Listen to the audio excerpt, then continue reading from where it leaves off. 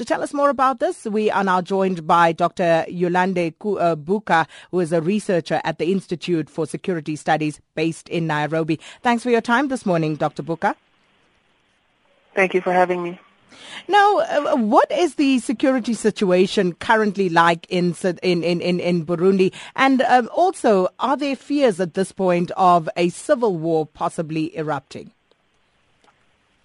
I think from the moment the president launched his third bid, there's been concerns about increasing violence in Burundi. And at the moment, what we see really is a culmination of a lot of people's fears about members of the opposition, particularly youth, turning to armed actions in order to push Nkurunziza out of office. So the security situation at the moment is quite precarious. There are reports of extrajudicial killings and confrontations between rebel forces and the army. And then, speaking about the army, presidential spokesperson has been quoted as saying that any threat will be met with the full force of the defense force and security forces. So clearly clamping down on any dissidents there. Well, there are divisions in the army, and this is something that many observers have discussed for quite some time.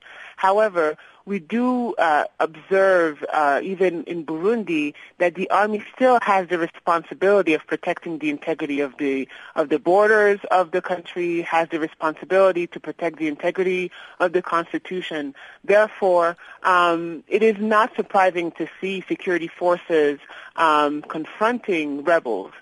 Even if they are part of an opposition in a crisis where most of the international community believes that the government is in the wrong, there is still the responsibility of the armed forces to meet rebel forces in order to protect the security of the country. That being said, what we see, however, is that the security forces are increasingly politicized in this crisis, which is quite dangerous and may lead to a civil war. Dr. Buka, is there any possible solution that Burundi can adopt ahead of these elections? Absolutely.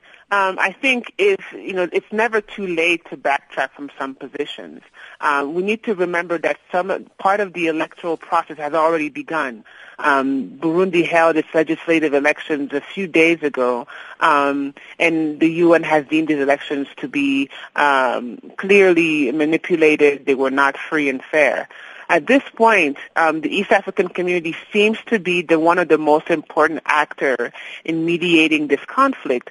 Unfortunately, there is no consensus in the East African community on how to move forward with the situation in Burundi, and the ruling party seems to be very determined to move ahead with President Nkurunziza's election. Despite the fact that they said that they've changed the date of the presidential poll, they have not addressed the conditions on the ground that will allow for free and fair elections and that would permit the de-escalation of the situation. Given the circumstances, however, despite the various possibilities and avenues to return to the negotiation table, what we seem to see is escalation of violence.